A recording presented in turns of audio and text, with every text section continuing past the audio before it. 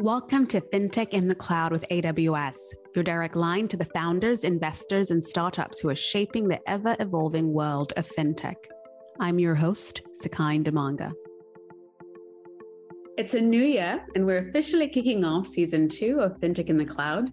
We have some really great guests lined up for this season. I'm really excited for you to all get a chance to listen to them. But to kick off our season, we are going to have something slightly different on this episode. It is a thought-provoking and insightful panel conducted in November at the Africa Fintech Summit, moderated by yours truly. The panel comprised of AWS customers who are influencing the trajectory of fintech in Africa. The esteemed guests on the panel were Amandine Lobel, COO of Paystack, Cheslin Jacobs, Chief Commercial Officer at TimeBank, Wiza Jelakazi, VP of Global Merchant Business at Chippercash, and our podcast friend, Munya Chura, Head of Growth for Rest of Africa at Flutterwave, who at the time this was recorded was still at Flutterwave and recently transitioned roles. The panel was titled Africanization of Global Fintech. Quite a mouthful.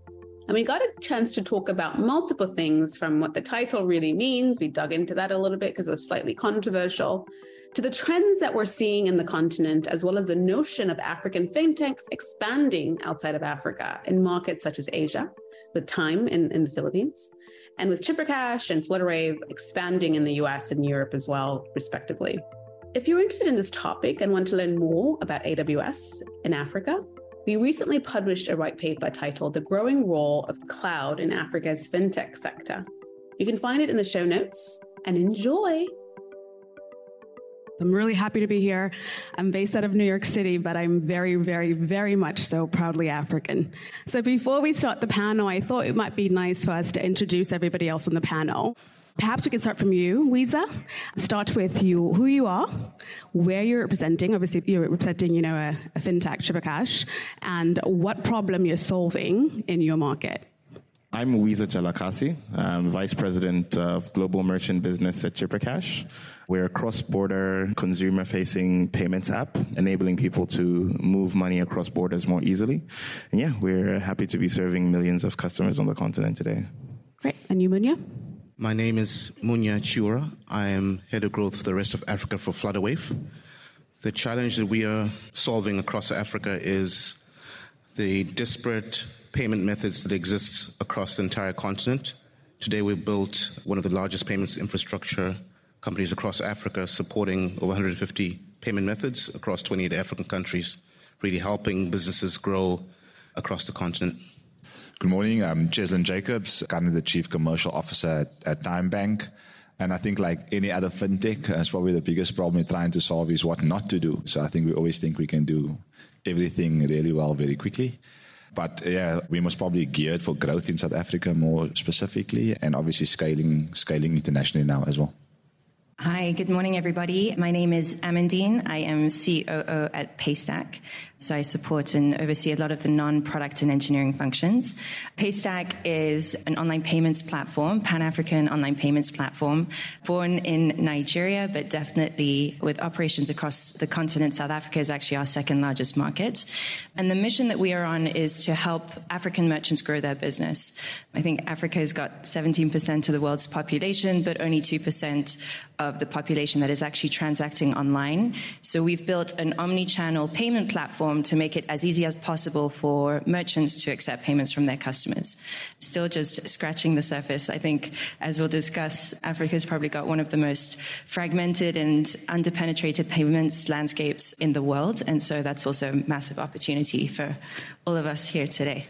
I think one of the common denominators for having all of you on this panel is that you obviously are African fintechs that are actually operating outside of the continent as well. But before we get into some of the detail around what you're doing in some of those markets outside of Africa and what you're doing today within your businesses, I'm curious to get your perspective on the topic, the Africanization of global fintech. So when I thought about it and I read it, and I'd love to get all of yours perspective, is you could argue that Fintech started, or the genesis of Fintech started in Africa, right? So if you look back for over 10 years ago, the whole notion of mobile money leveraged by USSD codes on feature phones prior to smartphones was technically a form of Fintech to some degree. And when you think about Fintech and the global ecosystem and the large unicorns that are coming out of the US and then Europe in general, by default, you assume that Fintech is really being led by those parts of the world. What did you think when you heard the topic, Africanization in global Fintech? Because to me, I would argue that Fintech kind of started here to some degree, but I'm curious to get your perspective, and I'll start with you, Amandine. Amandine, if you don't mind. I actually fully agree with that. I think M-Pesa came way before Venmo and Cash App and a lot of these other innovations that we're seeing in the US. I think another example that comes to mind is Nigeria in particular has the 6th largest instant payments bank-to-bank network, NIPS instant payments, larger than the US, larger than the UK in terms of scale. That was something that was launched in 2014. And so in many ways, yes, we are actually ahead of the curve, and there is a lot of learnings from the instant payments or from like the mobile wallet innovation that we've seen over the last 10 to 15 years on the continent. So it's actually quite interesting to see that. And you're seeing a lot of interest now from US investors, US strategics, US payment companies that are realizing that actually there's been a lot of value that has already been created on the continent. And again, given the size of the continent, it's just a massive opportunity. So I think it's a really interesting inflection point that we're in now, because suddenly, in terms of the Africanization, people are starting to wake up and to see. I think that's probably been the last 2-3 years that we've seen a massive uptake in just the interest in tech that has been created on the continent. Yeah. Cheston? I think what Africa lends itself to is a real opportunity to solve real problems for people. And I think not only in South Africa, but across the continent, people's lived realities are completely different to what you find in more developed markets. And obviously, Fintech is a great enabler to solve some of these real problems. And I think what we always struggle with most probably on the continent is predominantly adoption. Yeah. Whereas other markets must probably adopt technology kind of businesses a lot faster, so potentially get a bit more of the shine. But where I think the big difference is the degree to which we use Fintech on the continent to solve everyday problems of our customers. And I think that must probably always set us apart. I think that necessity is the mother of innovation. And I think that because of that, and because of the necessity that's required on the continent, by default, there has to be some form of innovation, hence the proliferation of so many things that are coming up. Yeah, spot on. And always at least from what I know, the businesses solving these real problems always born within that country. Yeah. And the people solving it has often come from those lived realities. Yeah. And that practical real-life experience, you can't substitute that with no level of intelligence, in my opinion. It's all about, on this continent at least, solving real problems. And Munya, your thoughts? So I think for me, I got troubled by the word Africanization. In what way? Please share. It troubled me because it appears as though there's a sort of perception that there's no innovation that happens in Africa, right? And I think it's exciting because we talked about mobile money. For me, I like to give the example of the fact that USSD is a 25-year-old technology, right? And it's still very, very applicable in today's environment. So basically what we've done is the Africa ecosystem has looked at the technology and really leveraged it for the use case that's relevant for our marketplace. So I think for me, that's the word Africanization gives it a different perception of that we don't have a lot of exciting things happening on the continent. The other word that I thought was interesting was Fintech. So I also looked it up in 1850. Julius Reuters, who was actually considered one of the pioneers of Fintech, and that's Reuters. Basically, birds flew from Brussels to Germany to deliver news and financial reports. So when you think about Fintech too, I think it's interesting where we are going in the future, because it's really relevant not just 175 years ago, but now looking at it in a very, very different lens, and specifically as it relates to some of the challenges we face across Africa. And what are your thoughts, Visa? I definitely agree with you that in terms of mobile payments, Africa's sort of been a leader in the space for some time. But I do also see some new trends that are pretty exciting. For example, in Nigeria, you have very robust regulatory frameworks with their BVN system, the bank verification number. So it's an 11-digit identifier that you can use to basically onboard onto any new financial service pretty much instantaneously, only using that number in your phone. You contrast that with some of the onboarding requirements in more sophisticated markets like the United States. It's really day and night in terms of like how people adopt those tools in order to grow access to financial services. Then you also see like the per capita adoption for crypto services. Nigeria is an outlier once again. You see Africans who are hungry to participate more meaningfully in the global economy. They're the ones who are driving adoption of things like tokenized stocks, as an example, on blockchain technologies. And I think those trends are very interesting to pay attention to because they set very interesting precedents and models that other countries in the global south can emulate in order to grow their own access. And I think there's a lot that's going to unfold over time that people need to start paying more attention to, especially in some of the bigger markets like South Africa and Nigeria. Tons of opportunity to be unlocked. Yeah. And as you mentioned trends, I think it's also important to highlight that when you think about the overarching themes and trends in fintech in general, you'd argue even a lot of those trends that are predominantly in the US or in Europe are also quite applicable in Africa. You mentioned blockchain technology and what's going on with that and crypto, whereas mobile money obviously is the flagship of what started it here. But I think you could also say that a lot of the larger trends are very applicable here. Probably different use cases, but very similar to what's going on in the global fintech economy. Back to you, Amandine. So you have an interesting story in terms of Paystack. So Paystack was recently acquired by Stripe. Unless you're living underneath a rock, you obviously know who Stripe is based on the valuation and their growth that's been kind of growing for some time now. Obviously, there's a reason they invested or acquired Paystack because they saw the opportunity in the market. I know Paystack is now referred to as the Stripe of Africa. Curious to get your perspective of one, do you like to be referred to as the Stripe of Africa? Because I'm assuming that there's a value prop that you have that's obviously differentiating you from Stripe, one. And then two, as you think about your growth and you being part of this large umbrella that's growing, what are the best practices that you're providing to Stripe in the US, in the other markets that they're actually growing in as well? Thanks for that question, Sakai. Let me just start by giving a little bit of background and an overview on how the acquisition even happened. So Stripe was already the largest investor in Paystack. They had led our Series A back in 2018. And so, to be honest, the acquisition was a very natural continuation of an existing positive relationship. The two companies are very mission aligned, very culturally aligned. Stripe's trying to grow the GDP of the internet, which is a massive opportunity. We are trying to help African merchants grow their business, but also in a way growing the GDP of Africa. And from a cultural perspective, I think Stripes are incredibly humble. They have a very high bar for talent. And so it was already just a very good working relationship and a natural progression of that. I think the best companies are probably bought, not sold, if that makes sense. So it was not that Paystack was for sale. It was more that Stripe realized they didn't have a presence on the continent. They had already invested in us, and this was just a very natural next step in the relationship. So to come back to your questions, the first one, do we like to be called the Stripe for Africa? To be honest, even if I go back and look at early videos of Shola, who's our co-founder and CEO, when he was, so we were the first Nigerian startup to get into Y Combinator. And the easiest way to describe Paystack back in 2016 was, we're trying to build the Stripe for Africa. And so I think that's always kind of been an inside joke, and it's just very interesting and wonderful to see that come full circle. Now they acquired us in early 2021.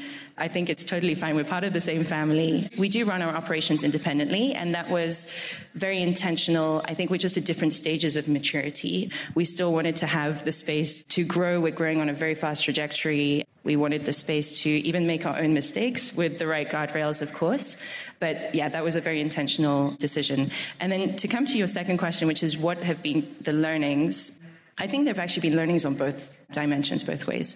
So in terms of what we have been able to draw, again, being able to be independent, but having access to all of this knowledge and know-how. In many ways, Stripe is an aspirational tech company for any tech company. And for us, they are literally, we're building the same thing, just in a very different market. So just to have had access to that expertise, to that knowledge, to that know-how, we've really been able to professionalize, whether it's on the compliance side, just knowing and figuring out, oh, well, this is how we did it when we were at your stage, and now this is how we've grown, or market expansion strategies or product roadmaps. A lot of our product roadmaps actually looks similar to what they have built over the last 10 years. So having access to people that have actually had to solve some of the problems that we're solving has been super, super, super invaluable.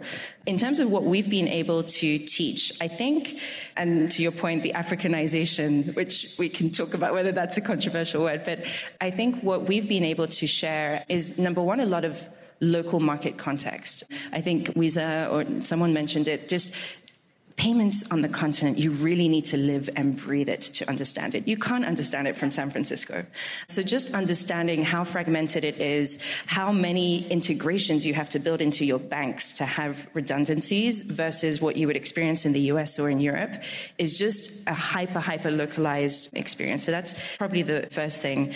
The second thing, which was an interesting, probably product roadmap reversal, was we built something called Payment Links back in 2016. Because not everyone has a website or even a very sophisticated mobile app, we had built a payment link, which is a link to a checkout form that you can send via WhatsApp or Instagram or anything like this. That's something that Stripe actually only built 8 years into their journey. So I remember that was one example of where we were actually ahead on the product roadmap development.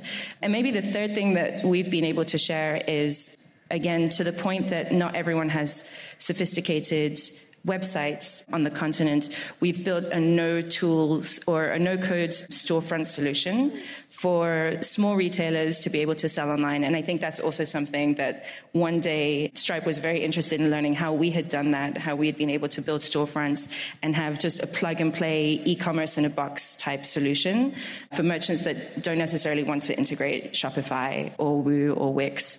And so those are maybe some examples of where we've been able to share experience on both sides. And I think we're probably both the better for it as a result. Is it safe to say that your product constructs are going to be reflective of each other? So the way they have all these verticals, will you have those verticals? Because some of them are very specific. Not necessarily. Yeah. I think it's very interesting. Even before the acquisition, when we were looking at our 3 or 5 year product roadmap, and these are all the opportunities we see, there is some overlap. But of course, to my earlier point, payments is so hyper localized that we can't just take something that we've seen elsewhere and copy paste. So I think it can probably be inspired a little bit where it makes sense, but fundamentally the roadmaps will look very different. Got it. That makes a lot of sense. Now, Cheslin, I know obviously Time Bank has been doing some amazing things here in South Africa, specifically around digital banking. I remember in 2014, when I was still here, living here, there was a lot of chatter about this new bank that was going to be this large disruptor. Fast forward to now, you obviously are doing some amazing things in the financial inclusion ecosystem. You recently announced your expansion into the Philippines. Curious to know what your ambitions are in the rest of the world and why Philippines specifically as well.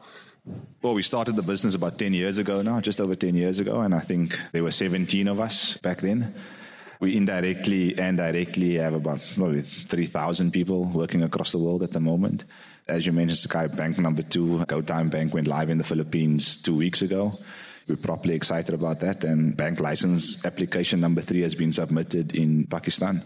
So by probably Q1 2024, we'll have 3 banks live across the world. And 10 years ago, we said we wanted to be a multi-country digital bank, and the number was 3. But again, as being a fintech player, you get there in 3 years since bank number 1. 3 is no longer the number. So we'll look for market number 4 and 5 and potentially scale all the way up to 10. And the benefits we're already seeing is that we were able to build the bank in the Philippines in half the time at half the cost than what we did in South Africa.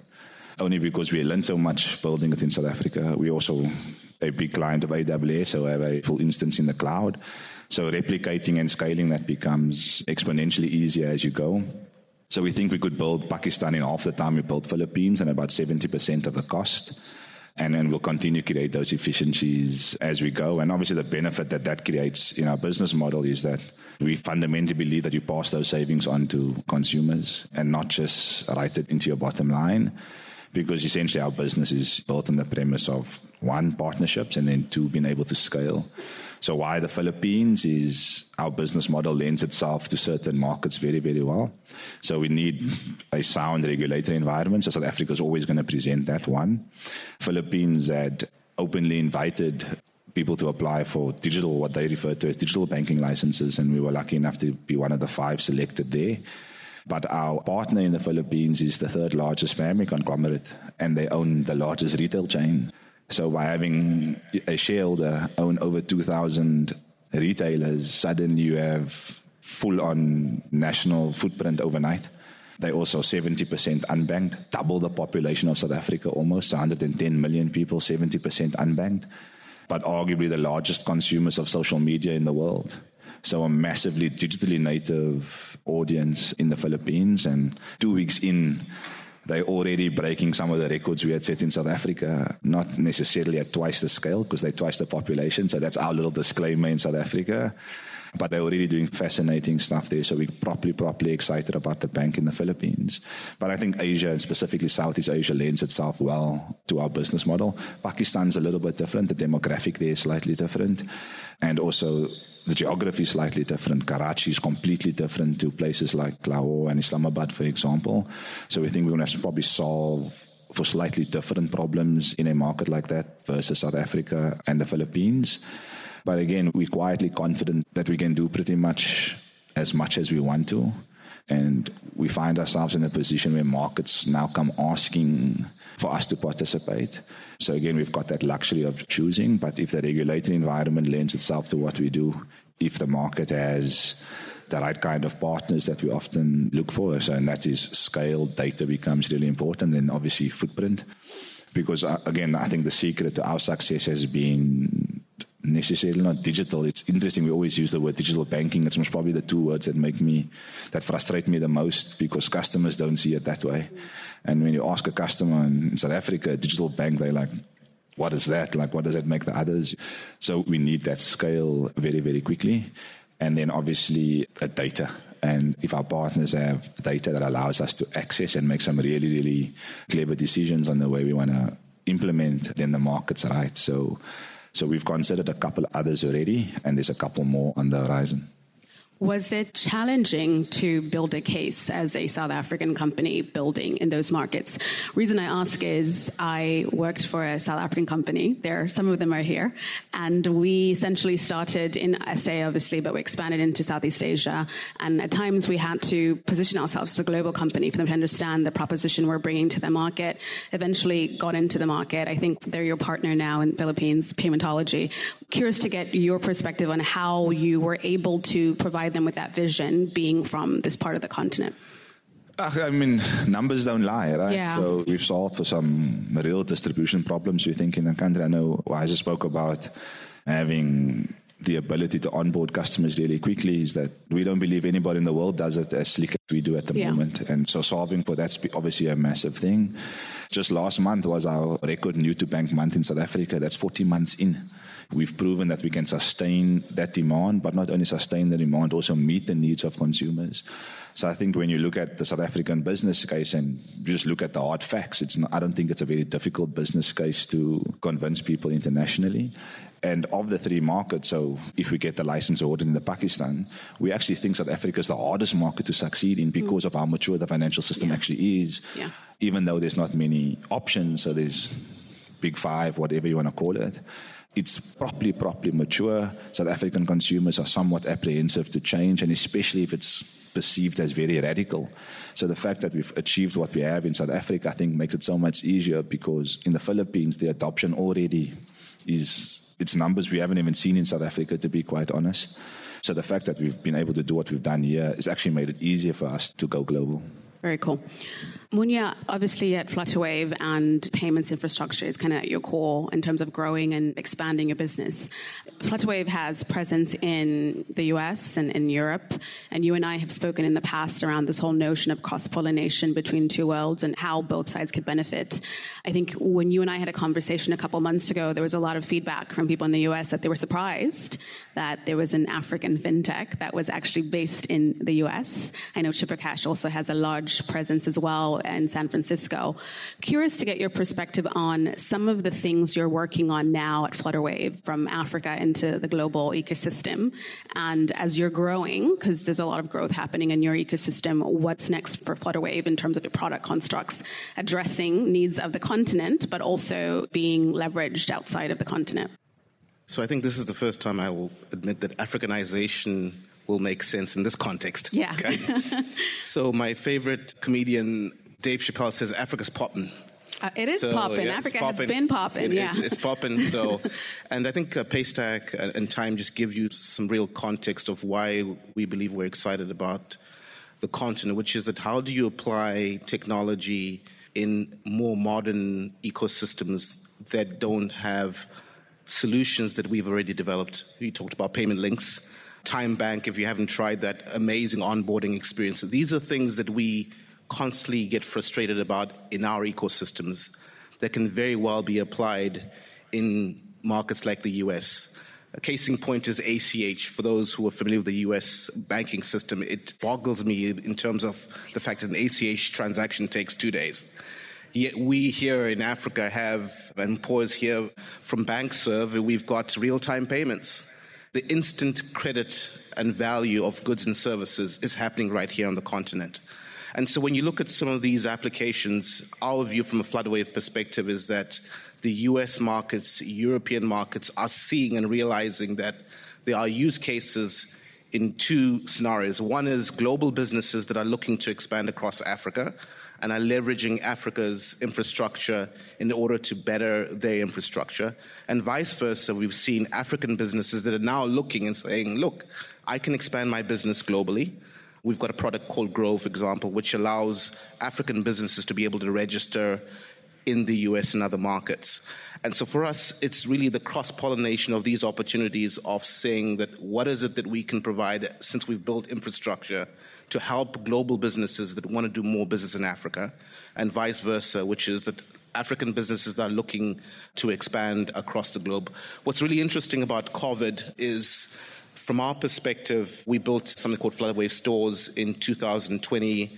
We have over 60 to 70,000 businesses on Flutterwave Stores. And again, it was a no-code, easy setup of a website for businesses to transact. That actually came up from the demand of customers saying, look, what are we going to do during a COVID era? And again, that's an example of technology and solutions that we believe are still applicable even in more modern ecosystems like the US. And then maybe one other example that might also give you some context of where we're also seeing some opportunities.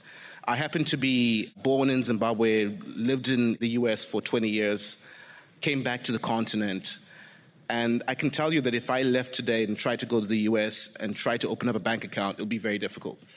And so what we're seeing now is this proliferation of services that allow people like myself and many people who are global, and we've kind of removed those barriers, is how do you provide products and services regardless of geography? And I think Flutterwave is one of the companies that we believe we can push the boundaries around this whole idea of borderless transactions, infrastructure that supports businesses regardless of where you are across the world. Now, Wiza, ChipperCash has had some interesting things in PR recently. There's also the partnership with Twitter that you currently have with the creator economy. There's your network API that you're leveraging as well, and I know you're more on the merchant side. Curious to get your perspective, because I believe your largest base is in San Francisco, correct? Yeah, that's right. Your largest base in San Francisco. You're an African fintech. Curious to get perspective of how you manage the dynamics between being based out of the US as an African fintech technically, and also what are the best practices that you share between each other? Like, is there an actual use case that you have where you feel like you've been able to influence a lot of the interactions that are happening in San Francisco? Because the Silicon Valley is very different from Uganda or Zimbabwe or Nairobi or wherever your presence is currently on the continent. It's also quite hard to manage Silicon Valley between New York City alone. So I can't imagine managing that dynamic between two continents.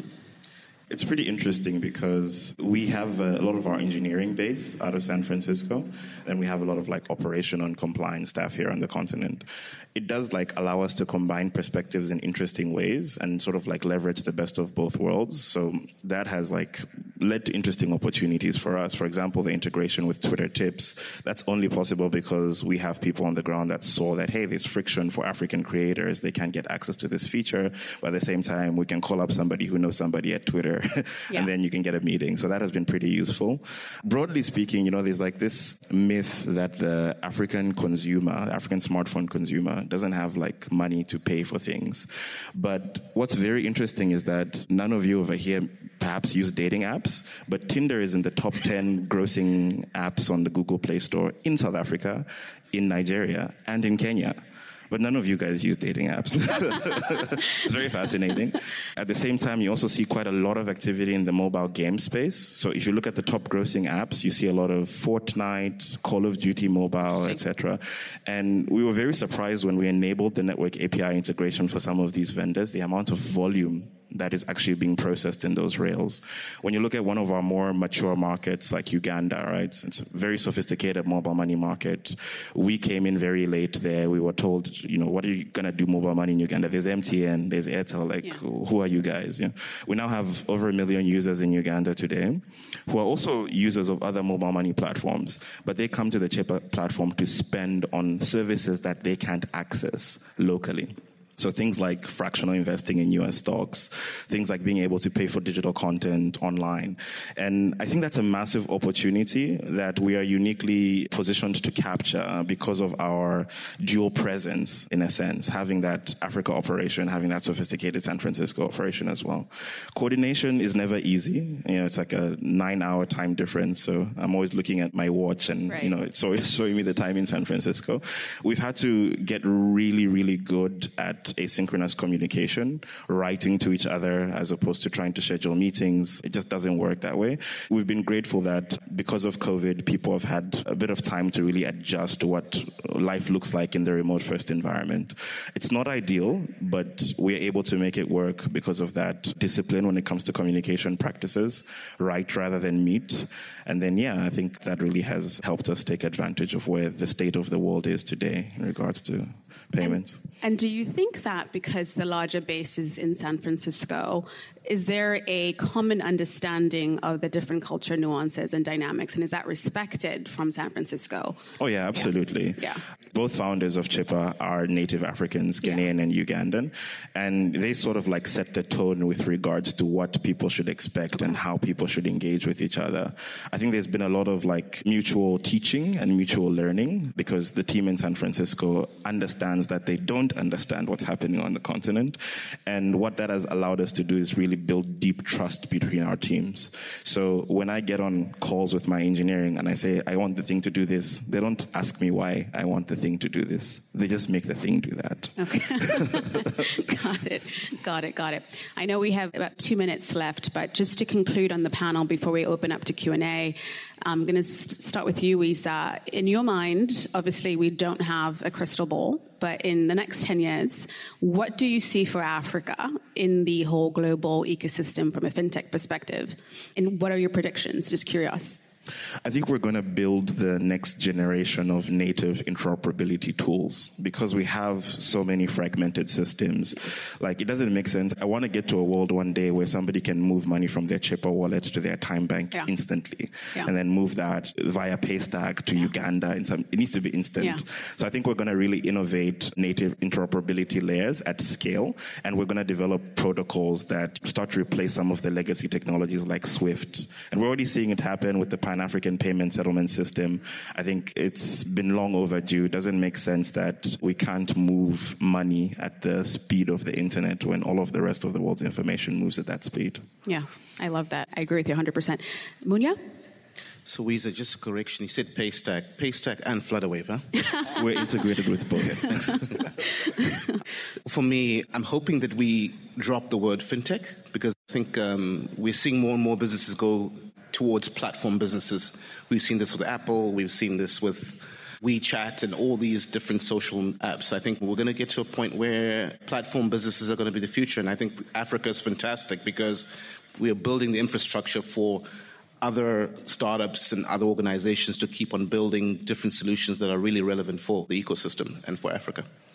Wiza is a bit more optimistic on interoperability than I am, and the only reason why I can pronounce that word so well, we've been talking about it for 10 years already, Wiza, and that would be amazing to see. Seka, I think there's a couple of more markets that's going to flourish, to be quite honest, and we spoke earlier is that I think Ethiopia, for example, is a sleeping giant. If you look at the population size, you look at the geographic makeup of that country, and I don't think you hear enough about technology solving some real problems for people there. So I think there'll be an emergence of a few more giants. A lot of the talk's been concentrated around specific markets to date. And I think the next 10 years we'll see the birth of a few more. I definitely agree on the interoperability and the interconnectedness. I think Africa, even though we're 54 countries, there's so much opportunity to bring and to do trade and to do business within the continent. It shouldn't be easier to order something from Amazon in Seattle. If I'm sitting in Lagos, than ordering something from a Ghanaian merchant and paying in MTN mobile money or Chipper Cash or what have you. So I think there's massive opportunity there, and I think it's on all of us to try and figure out how to make the continent more connected. I think maybe one other theme is just in terms of regulation.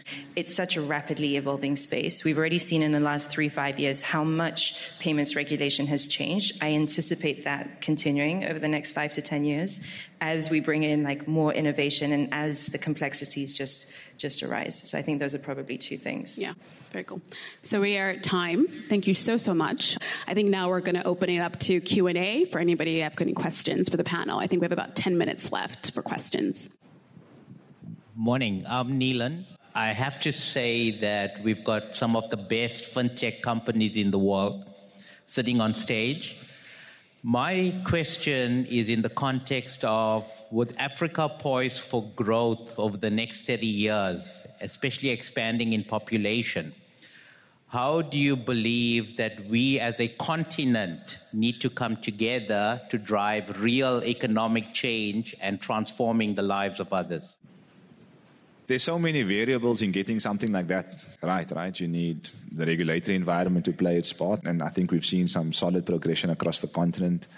I heard the word patient capital. I don't always think those two things go together normally, especially the guys with capital, they're never patient.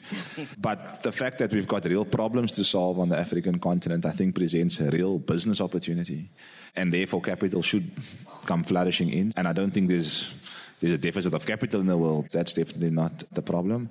And then I think you just need some proper will in country, right? There's always going to be a few catalysts that's going to start something, but that normally has to come from within. So I think it's a case of, call it stars aligning, or a couple of very important role players actually agreeing to sit around the table and get something started. But I think from a business perspective, I think anybody on this panel would happily sit around the table if we think there's real problems to solve. But like I said, you're always going to need a couple of other variables to play its role as well. Just to add a bit of color on that, I think one big opportunity for us as a continent would be around sort of consolidating our regulatory frameworks. I'm always very amused when I talk to some of our contemporaries from Europe, and they're like, oh, I'm starting a fintech in Europe. And it's like, you only need one license. And you've got coverage across the entire region. For us, the real big challenge is Time Bank. I want to open a Time Bank account in Malawi.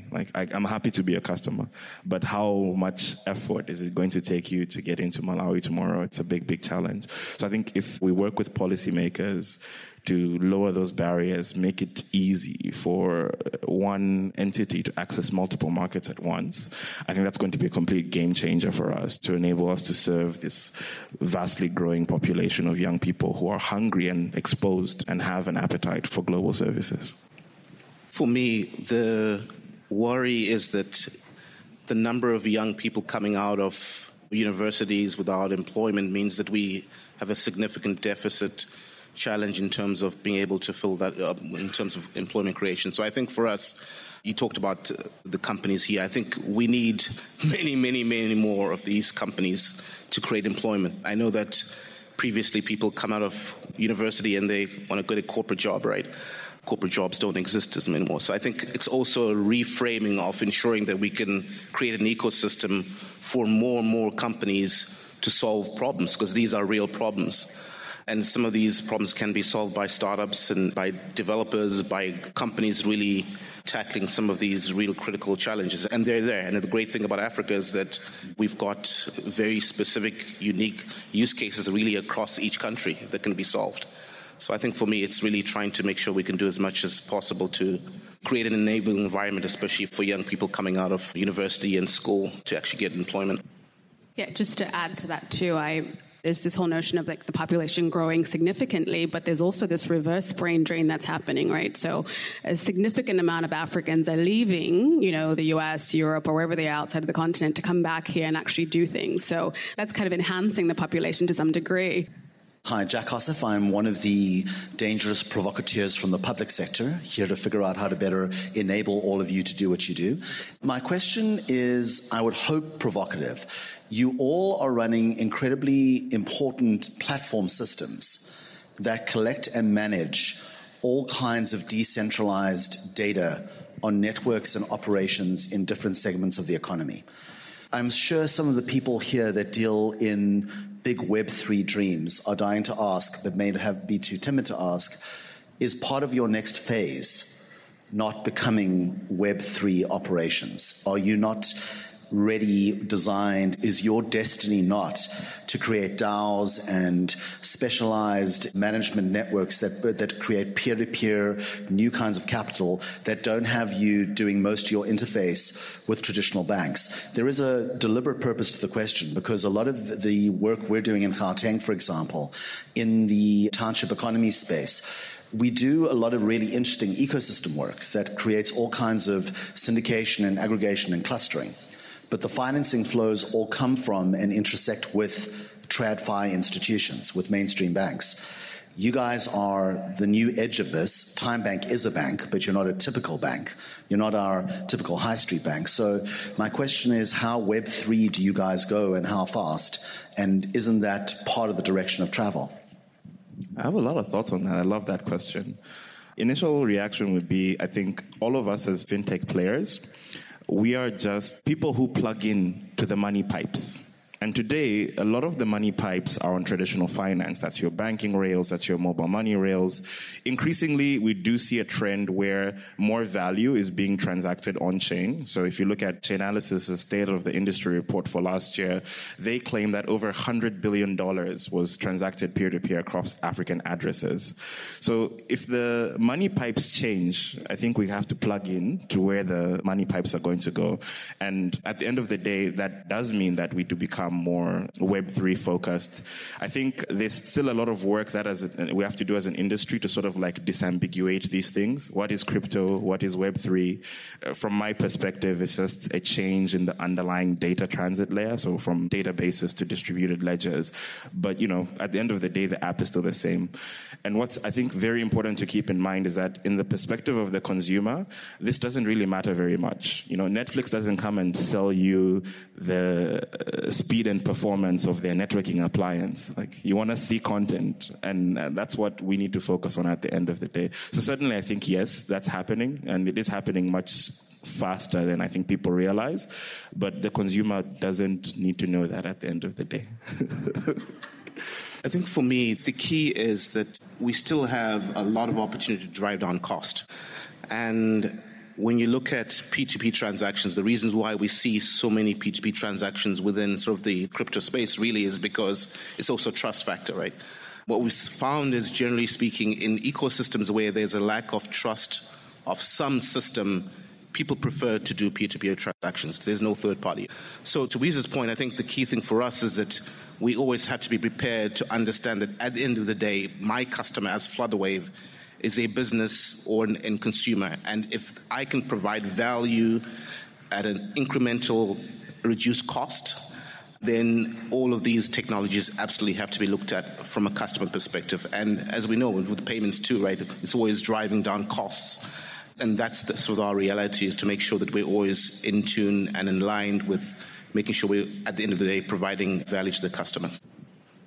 To your point, I don't think they're necessarily mutually exclusive. I think, especially, we were talking about interoperability and having like Pan-African payments networks. And so in the spirit of having seamless, frictionless, instant payments, of course, Web3 crypto has to be part of that conversation, but I don't think it's necessarily going to be at the expense of the existing rails will cease to be useful. It's probably going to need to be, again, I agree with Wiza and Munya in terms of thinking about it from the user or from the end consumer and the value that you can bring to them, just optimizing for that, because at the end of the day, that's why we're all here, right?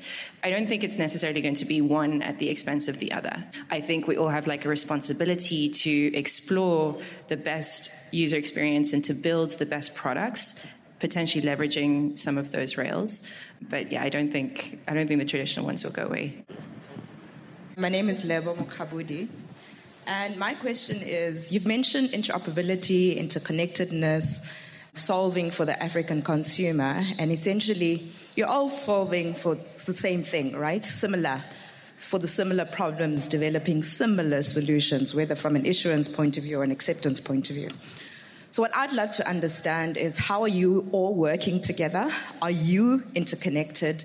Are you interoperable? How are you doing that? One, because ultimately there needs to come to a point where the African consumer is not downloading multiple apps right across the continent. And a lot of your systems are operating in different markets. So are you doing that? As well as for the merchant, there needs to come to a point where the merchant is also not having multiple devices to interconnect with different players. Thank you. I think it's important to realize that Flutterwave is a payments infrastructure company. I keep on relating this idea of infrastructure, which means that the same way I look at the last mile, I, as an organization, cannot physically get to every single endpoint across Africa. And because of that, we do work with mobile money operators. We directly integrate with them. We do work with other aggregators throughout the ecosystem. Because at the end of the day, it's about providing value to that customer. So to answer your question, absolutely. In our ecosystem, we have to have that ability to work with banks. Banks are key to our infrastructure. Other payment service providers, other partners are part of that glue that really allows us to be able to provide that service to our customers. So it's a massive opportunity, and we mentioned this before, that Africa alone, I think we've got a lot more opportunities to be able to provide products and services and solutions to ensure that we can drive more value. So a lot of opportunity, and part of that we can't do it in a silo. So partnerships are key as part of our strategy. We are integrated with Flutterwave. We're integrated with Paystack. I only need the Time Bank API, then we can integrate tomorrow. Yeah, so we don't work with anybody on stage yet, but I believe we Fintech, so we might be by next week. So not too worried. Yeah, no, I think Munya actually articulated very well what it means to be a platform player and what it means to be an infrastructure company that provides a one-stop shop, basically, a one API for multiple different payment methods for merchants to offer, whether their customers want to pay via USSD or SnapScan, QR code, card, bank transfers. And so in terms of interoperability, we kind of see it as our role to... We don't choose how customers want to pay. We just reflect the ways that customers pay. And so we've done the hard work to aggregate all of that into one simple platform that we can offer to multiple merchants. So I guess that's the interoperability or the aggregation piece of what Paystack does. Thank you so much, Wiza, Munya, Cheslin, and Amandine, for this panel. Enjoy the conversation. Thank you. If you enjoyed this episode, make sure to subscribe to the show, and while you're there, please feel free to leave a review and rating. To learn more about how AWS supports startups, please visit aws.amazon.com/startups.